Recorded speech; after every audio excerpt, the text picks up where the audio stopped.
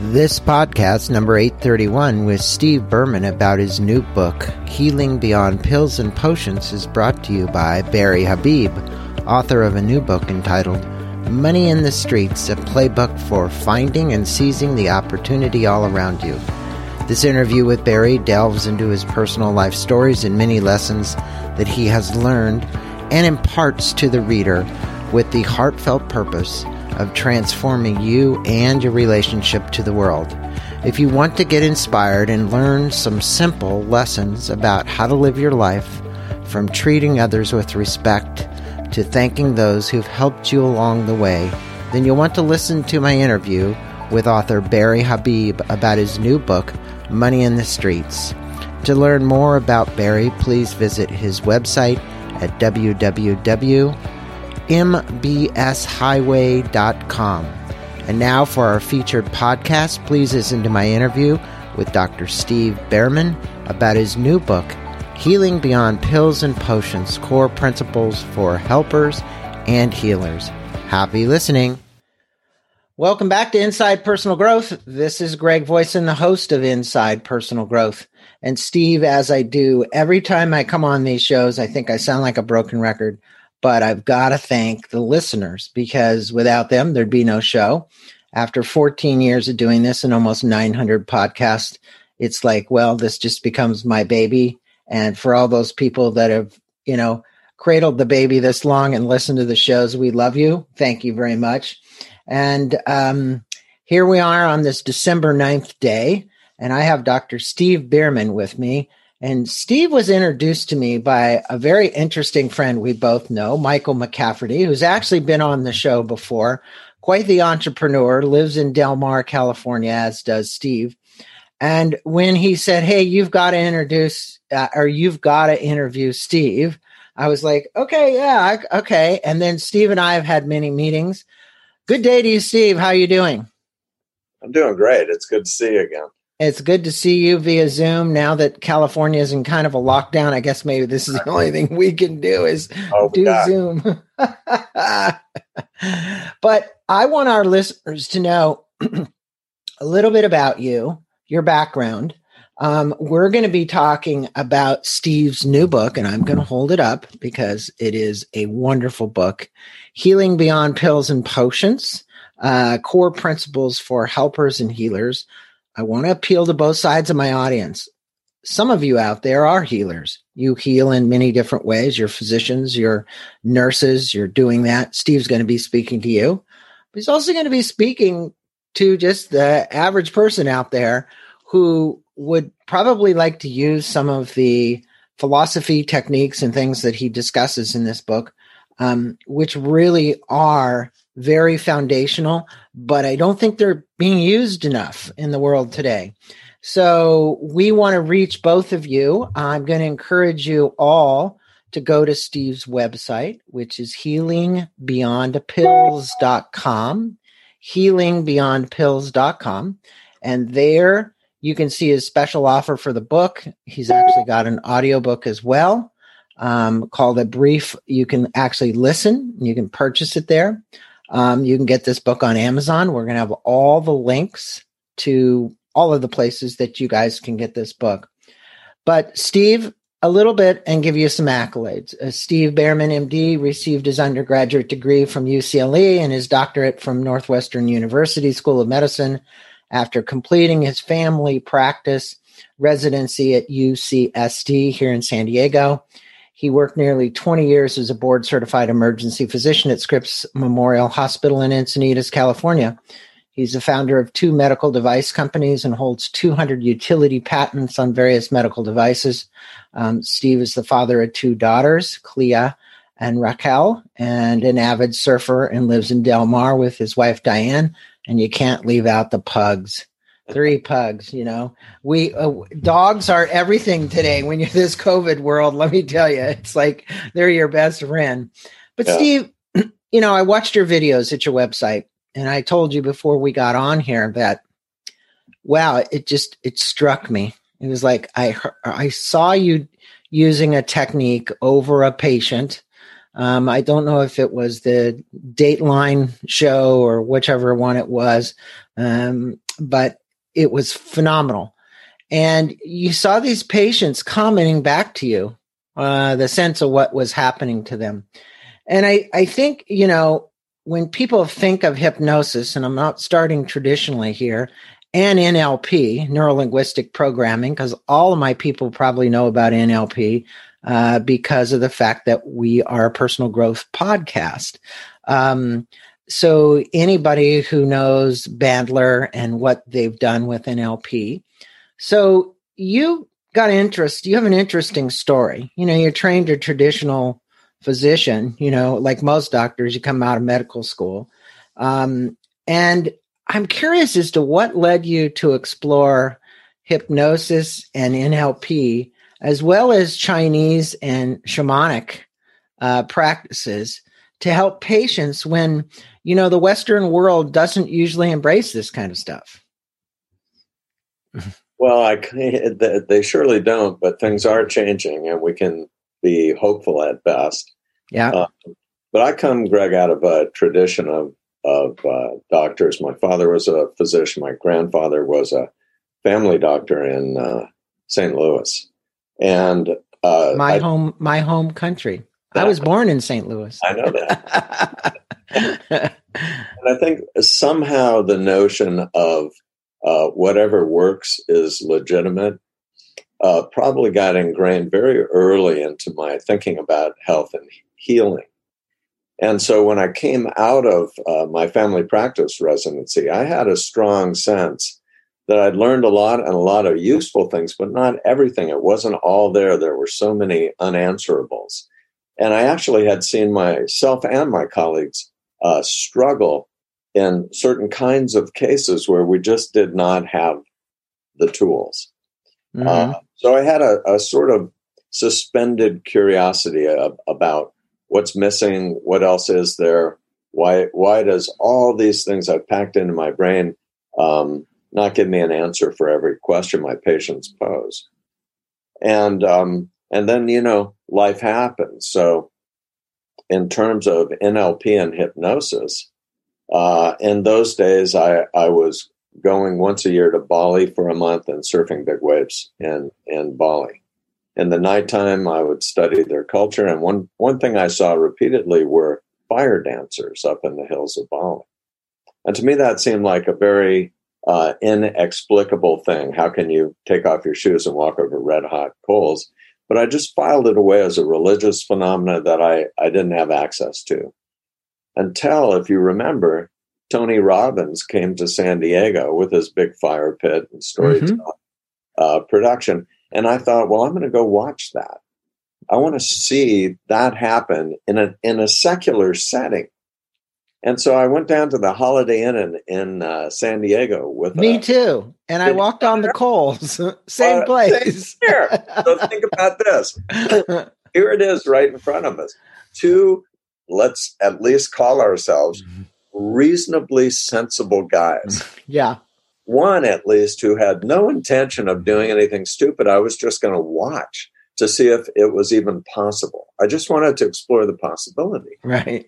And then before I knew it, 300 similar people, let's say, were rolling up your trousers, taking off your shoes and socks. It's exactly what happened. Marching over 10 meters of red hot oak coals. Mm-hmm.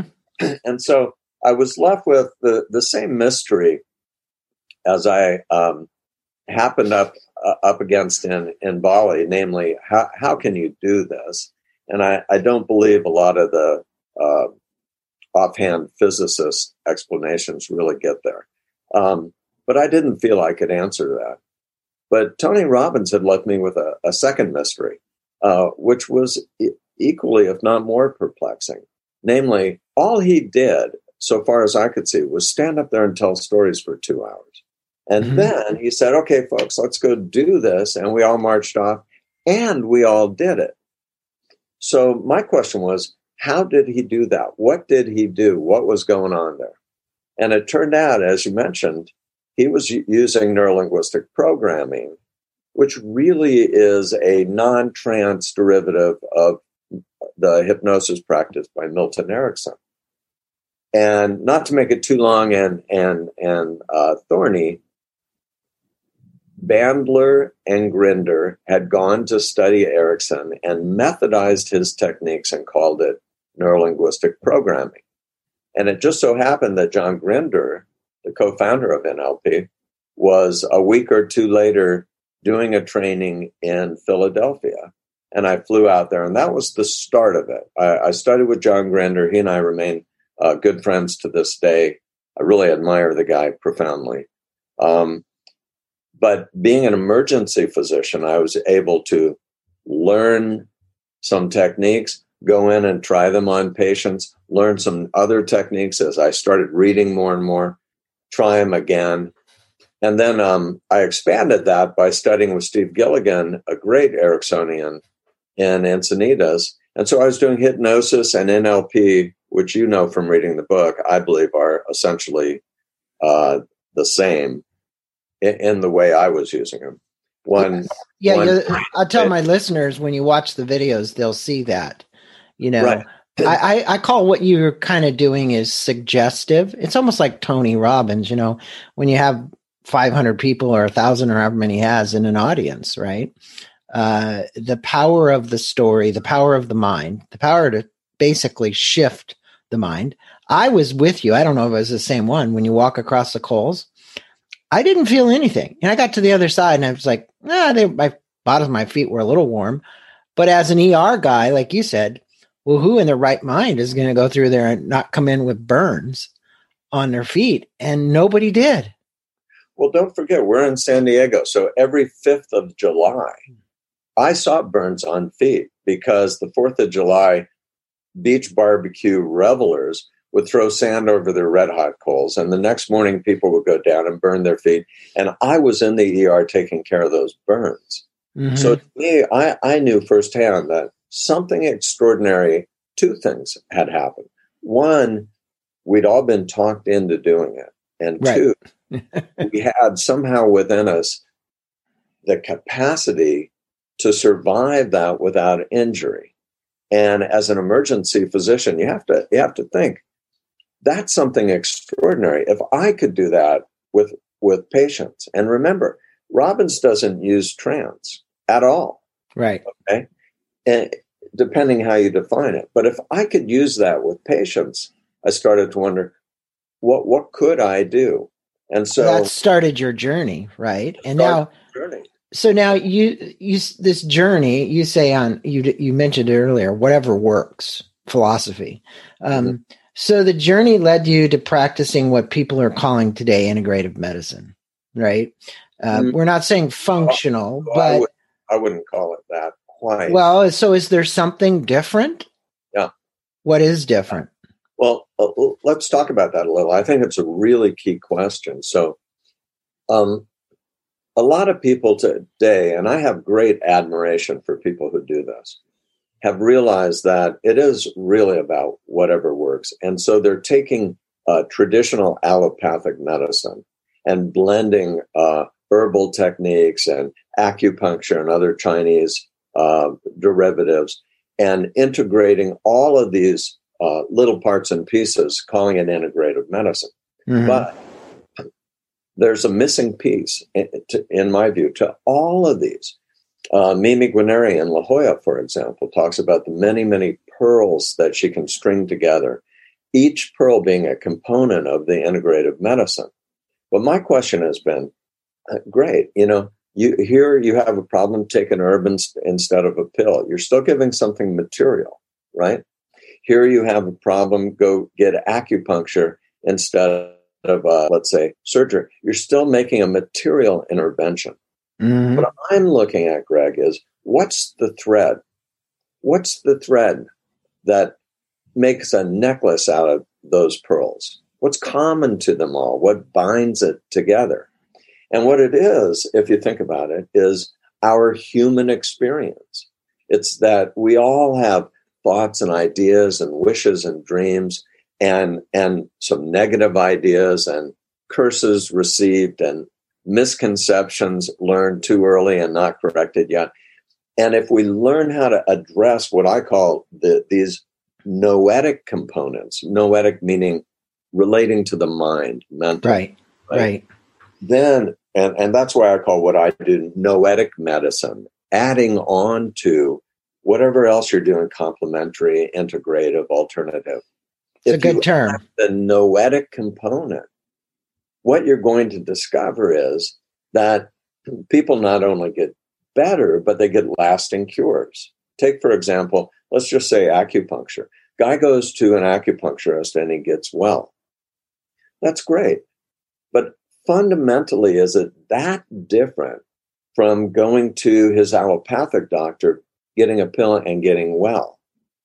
Well, it's not fundamentally different if the root cause of the illness is a psychological cause. If it's a unhealthy wish or a dangerous identification or some other such cause. And so I couldn't agree more. I mean, I think it's all interrelated. I had this discussion with my wife this morning, walking the dog. I was thinking, oh, you saw all these people elated in England when they got their shot with the COVID. And I said to her, well, what if it was a placebo, but yet they believed that the shot was going to work, right? They had a strong faith. I know this sounds crazy to you. Maybe it doesn't. But the reality is when you do blind studies, you're doing placebo and you're doing the real medicine, right? And you're trying to figure out what happens to each group.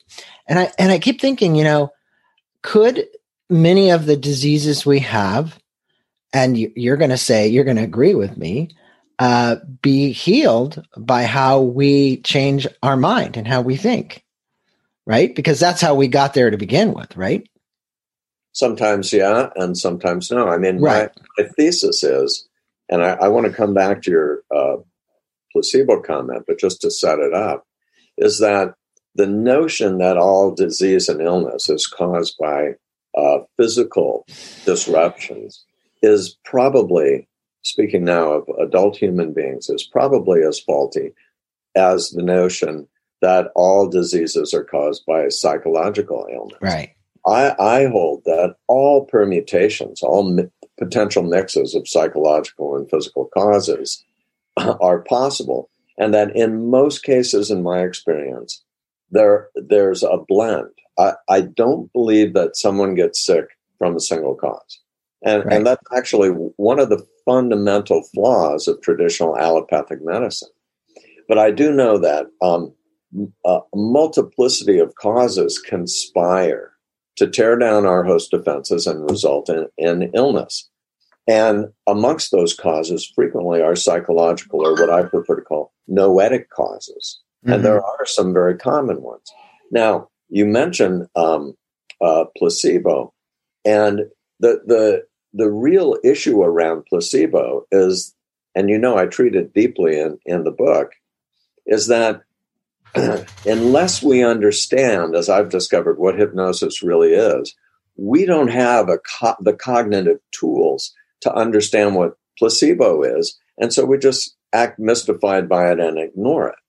When you realize that all hypnosis really is ideas presented with a certain methodology, ideas evoking responses, which can be mental and or physical, then you suddenly realize that placebo is a non-trance hypnotic response to a suggestion. And here's the key, Greg. It's not a suggestion from some ranting schizophrenic on the corner. It's not a suggestion from some guy who has absolutely no authority in the medical field. It's always a suggestion from some white-coated science guy or gal who represents, epitomizes the authority of the medical establishment. Right. And so it's not, in my view, belief in the pill or the whatever the intervention is. It's belief that that person represents or holds the authority of the establishment. And so we see this all the time. Agreed. If you gave vaccination, when we know this, if you gave vaccination to people, we can look at the raw data as soon as it's out. But you'll see that X percent, and it's usually between 25 and 35% of people, that X percent of people in a vaccine trial will get some level of protection from the placebo. just as they get it for diabetes and hypertension and hypercholesterolemia and kidney stones and everything else. And so this 70 years of compiled placebo-controlled experiments is our proof. And I have to say it's incontrovertible proof that mind matters, that ideas matter. Mm-hmm. So to ignore that, as so many well-meaning healers do, and rest on their compassion alone, without knitting in the important elements of how to present ideas and how not to present ideas, and what will get you to the cure, that's a real miss. Well, so it's interesting you say that, because the other night, we're all now with COVID watching a lot of Netflix as entertainment. And there was a documentary called The Elephant in the Room. I don't know if you saw it or not. I haven't seen it. If you haven't seen it, I'm going to recommend it to you and to everybody else listening to this, about a nurse practitioner and doctors in a hospital somewhere in LA, and how he treated these cancer patients with humor, like we were talking about Bernie, right? Because you were on Bernie's show, and how these patients' whole mind shifted by the way this young man, it's phenomenal. Just watch it, because he got it. He got exactly what you're doing. Now, I think for our listeners, it's important that you give some examples of where noetic medicine, because you talked about it, and it's calling and it works. How does it work? So where does it come into play? And especially now we're going to talk to the caregivers. There's thousands of caregivers that could be listening to this show. And so for you guys, this book, Healing Beyond Pills and Potions, is a definite must read. And that's why I mentioned The Elephant in the Room, because, this wasn't a physician. This was a nurse practitioner. This was a guy who was goofing off all the time with the patients, but extending their lifespan as a result of the antics that he played with them, right? And getting their mind off their disease and what, in his way, call it his own hypnosis. But give these caregivers who are listening, Steve, some idea of your noetic practices.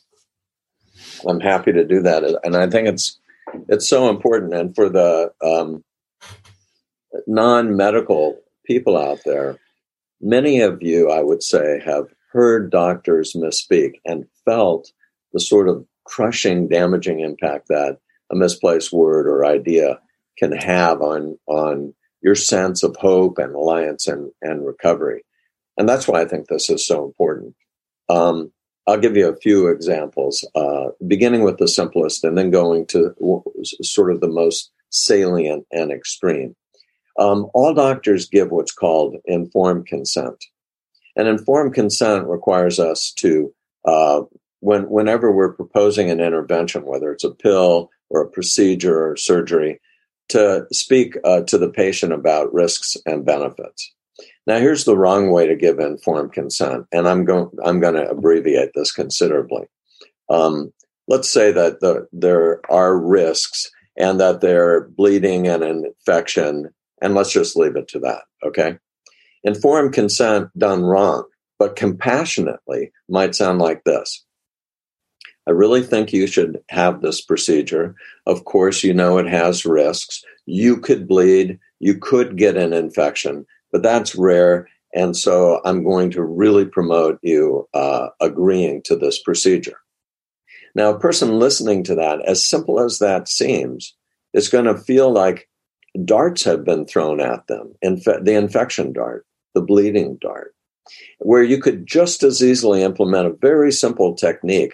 I just call it on the one hand and the other. And I'll demonstrate it to you. We've had our examination, and as a result of that and the various tests, I do believe the best procedure for you is the one I'm recommending. Now, I need to tell you the risks. And on the one hand, there are some people, and I'll throw my left hand out and away from the patient. There are some people, listen, I'm saying some instead of you, who implies might not. So there's the possibility of not getting this. Some people who might have an infection as a result or might have bleeding. On the other hand, now watch what I do. There are many patients, I'm putting my right hand right toward you and looking you right in the eye, much like yourself, Greg, who have a perfectly smooth procedure without complications. And in fact, keep your own blood, every drop of it, in yourself and experience really rapid wound healing. And I'm underscoring that with eye contact with you. Now, that very simple thing can work when you're giving a prescription or a recommendation or prognosis or anything. And it's easy to teach.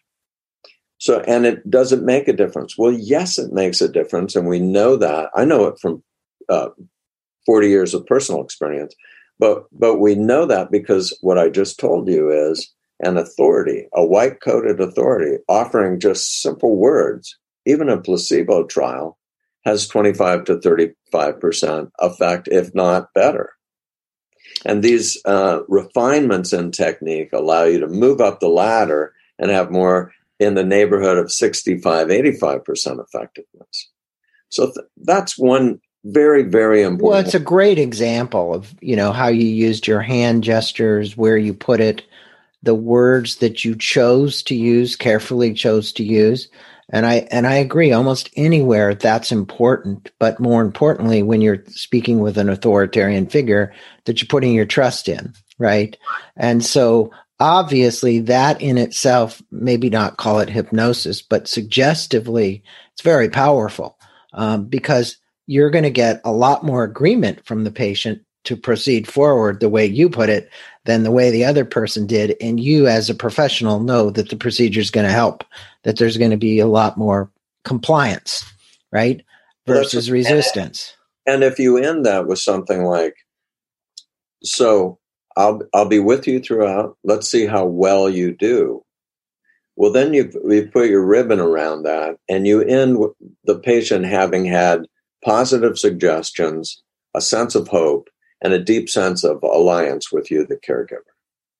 Now, so do you look at this as reducing anxiety and giving people more hope, like you just said? Because look, if you use these techniques, somebody comes into the ER room, you've probably seen plenty of heart attack patients come in. Many survive, many don't. The question is can you reduce the levels of anxiety? I think one of the things you said to me that really still sticks with me today after one of the coffees we had was, why today? Why today? And then you started answering some of those questions. And that might be, in other words, why today did this happen today? Meaning to the patient, right? Can you expound on that a little bit? Because I was just kind of fascinated by the way you put that. Yeah, absolutely. So there's actually two questions in there, Greg. The first is, can you help alleviate anxiety and leave them with a sense of hope and alliance? And is that what it is, or is there more? And then the other question is the why today. So let me take the first one first, because it's very simple, but it's really important. One of the great misconceptions about, let's call it suggestive therapeutics, because that's what Bernheim called it before it was called hypnosis. And so one of the great misconceptions is, yeah, it's great. It'll help alleviate anxiety and maybe take away some pain and so forth. But it's not really there to treat organic illness. I would like all your listeners to know that's so very untrue and damaging a belief.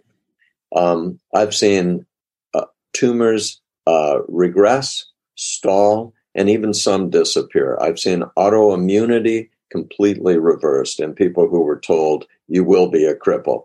I've seen the most marvelous outcomes from using ideas to treat hardcore organic ailments. And they work because, and this will tie into your second question, because contributory to those hardcore organic ailments are noetic causes. And what I learned very early in my career was after I made the diagnosis, after I got the patient stabilized, I could walk up to them and say, that lesion in your coronary artery has probably been growing for a decade or more, possibly decades. You could have had a heart attack 3 years from now or 2 years ago. Never.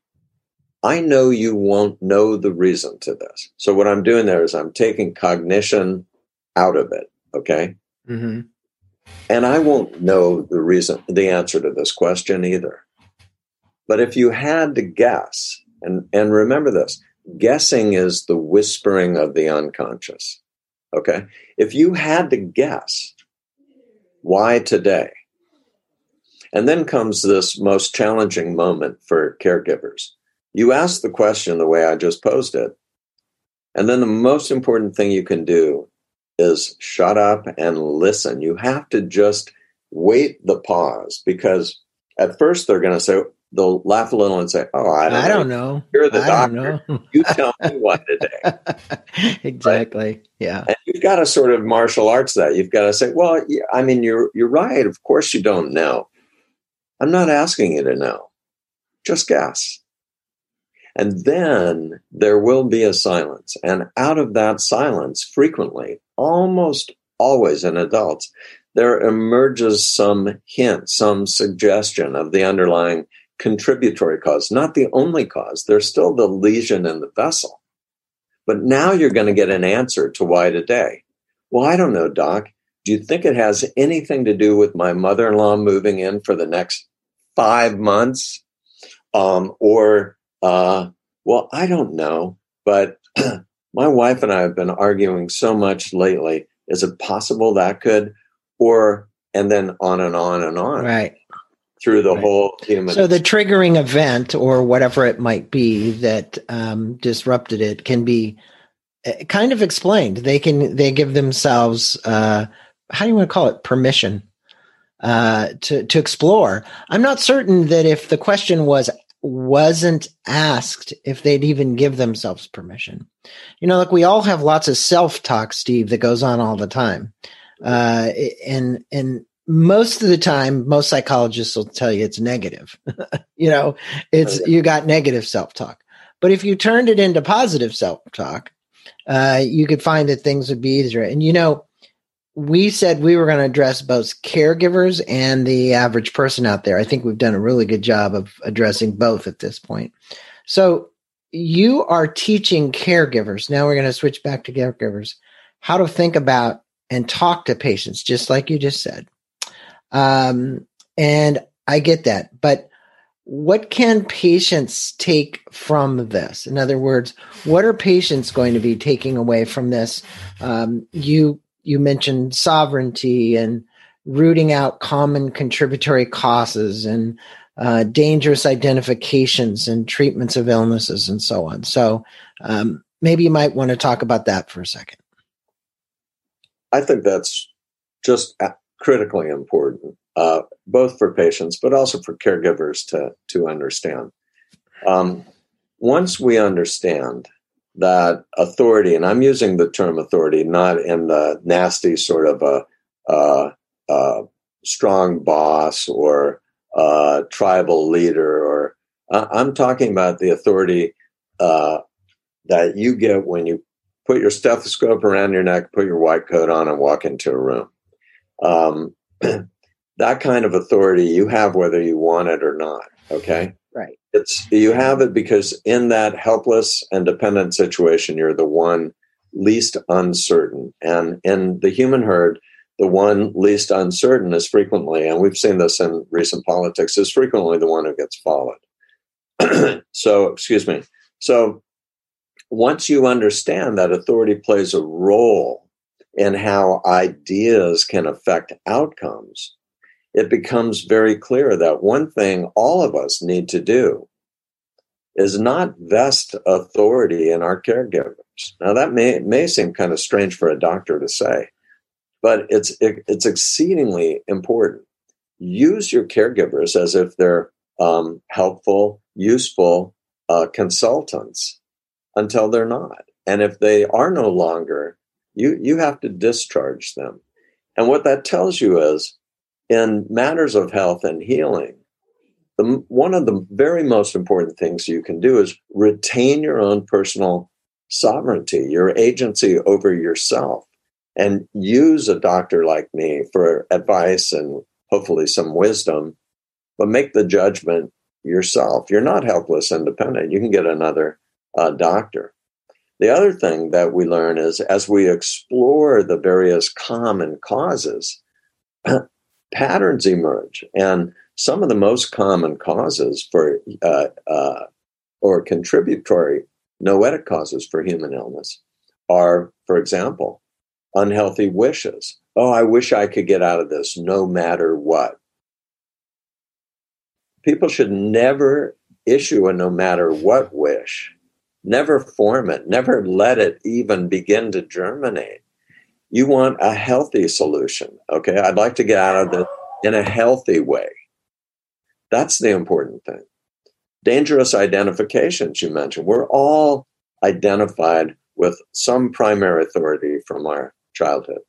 And that identification tends to persist. And it can be wonderful and or dangerous. I just treated a guy, 46-year-old, whose father died unexpectedly and tragically at the age of 46. And he had this paralyzing fear of injury, and because he was now the age his father was, and he was identified with his father in every way. His father's an athlete, he's an athlete. His father's a family man, he's a family man. Religion's the same. Politics are the same. Their jobs were even the same. They walked and talked the same.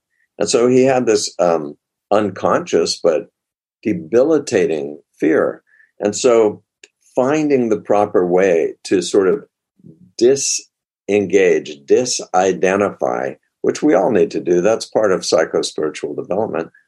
And, of course, keep whatever your parents gave you that's precious, but go your own way when their model no longer works for you. That's just a different way of saying adulthood, isn't it? Well, kind of create your own story. I think a lot of people like to relive the stories of the past, and easier said than done. You say psychospirituality. I think it's a lifetime of work for many people to make that happen. And you talk about this discovery that you've kind of made, and you're calling it the exquisite art of caregiving. And that's the term you use in the book, is exquisite art of caregiving. What would you like to leave our listeners with the kind of this, especially the ones that are caregivers and even the ones who aren't, when they're out seeking the right kind of person to consult with, right? It's like, hey, what kind of questions do you want to ask the next doctor that you're going to engage with? I know sometimes you don't have a choice. Emergency room, you're going to get who you're going to get. But when you're actually out looking for a physician, what are some of the things that you as a physician might want to know that this person is practicing? And then what is this exquisite art of caregiving? Well, this may surprise you. I would say first, we should all understand that compassion is not enough. It's nice to have someone compassionate. That's a benefit. But compassion should fuel the quest for knowledge and wisdom that turns that compassionate person into a great healer. And so in the components of a great healer, will be their ability to see beyond the simple apparent material cause, and to embrace the notion that there's a multiplicity of causes for most illnesses, including mental, noetic causes. And further, they'll have some idea of how to address those causes. But there's another thing that's almost more important, and that is this ideal healer needs to be someone who doesn't issue curses. And we see this all the time, and I explain why it happens in the book. We don't have time here. But you need someone who won't be giving you negative suggestions. And so as important as it is to retain your sovereignty and think of your doctors as useful consultants. It's also really important to listen for and tell your doctor, I'm in this to get well. I really don't want to hear any negative suggestions, because all doctors who aren't trained in the exquisite art will misspeak. And even I misspeak by accident from time to time. And so you want someone who can both see your entirety as a person, but also know how to deal with your noetic causes, and who will do no harm by not misspeaking. And as simple as that seems, it's hard to find that guy.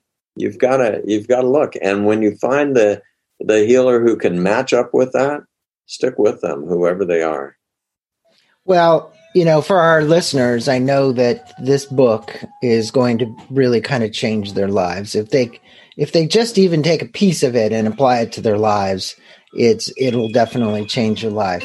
So I would tell my listeners, pardon me, Steve, that they need to pick up the book, Healing Beyond Pills and Potions. Before you go get the book, go to the website. Seriously, check out Steve's website. It's very simple, healingbeyondpills.com. I don't think I need to spell that out, but that'll be in our blog. There you can get a discount of 20% on the book if you buy the book through there, which is cheaper. You can also go to Amazon. I know most people are going to default to Amazon too. We'll put that up there. There's also a version of the book, which is an audio. So get that. Steve, pleasure having you on Inside Personal Growth, spending a little bit of time with our listeners today, talking about your new book, your philosophy, NLP, and all of the other things that we talked about, the exquisite art of healing, and obviously hypnosis. But you are a wonder. You're a great person to have in medicine. Thanks for all that you're doing. Happy holiday season. Enjoy. And I hope to see you soon in person. Right back at you, Greg. Thanks so much. Really okay. Good. Take care.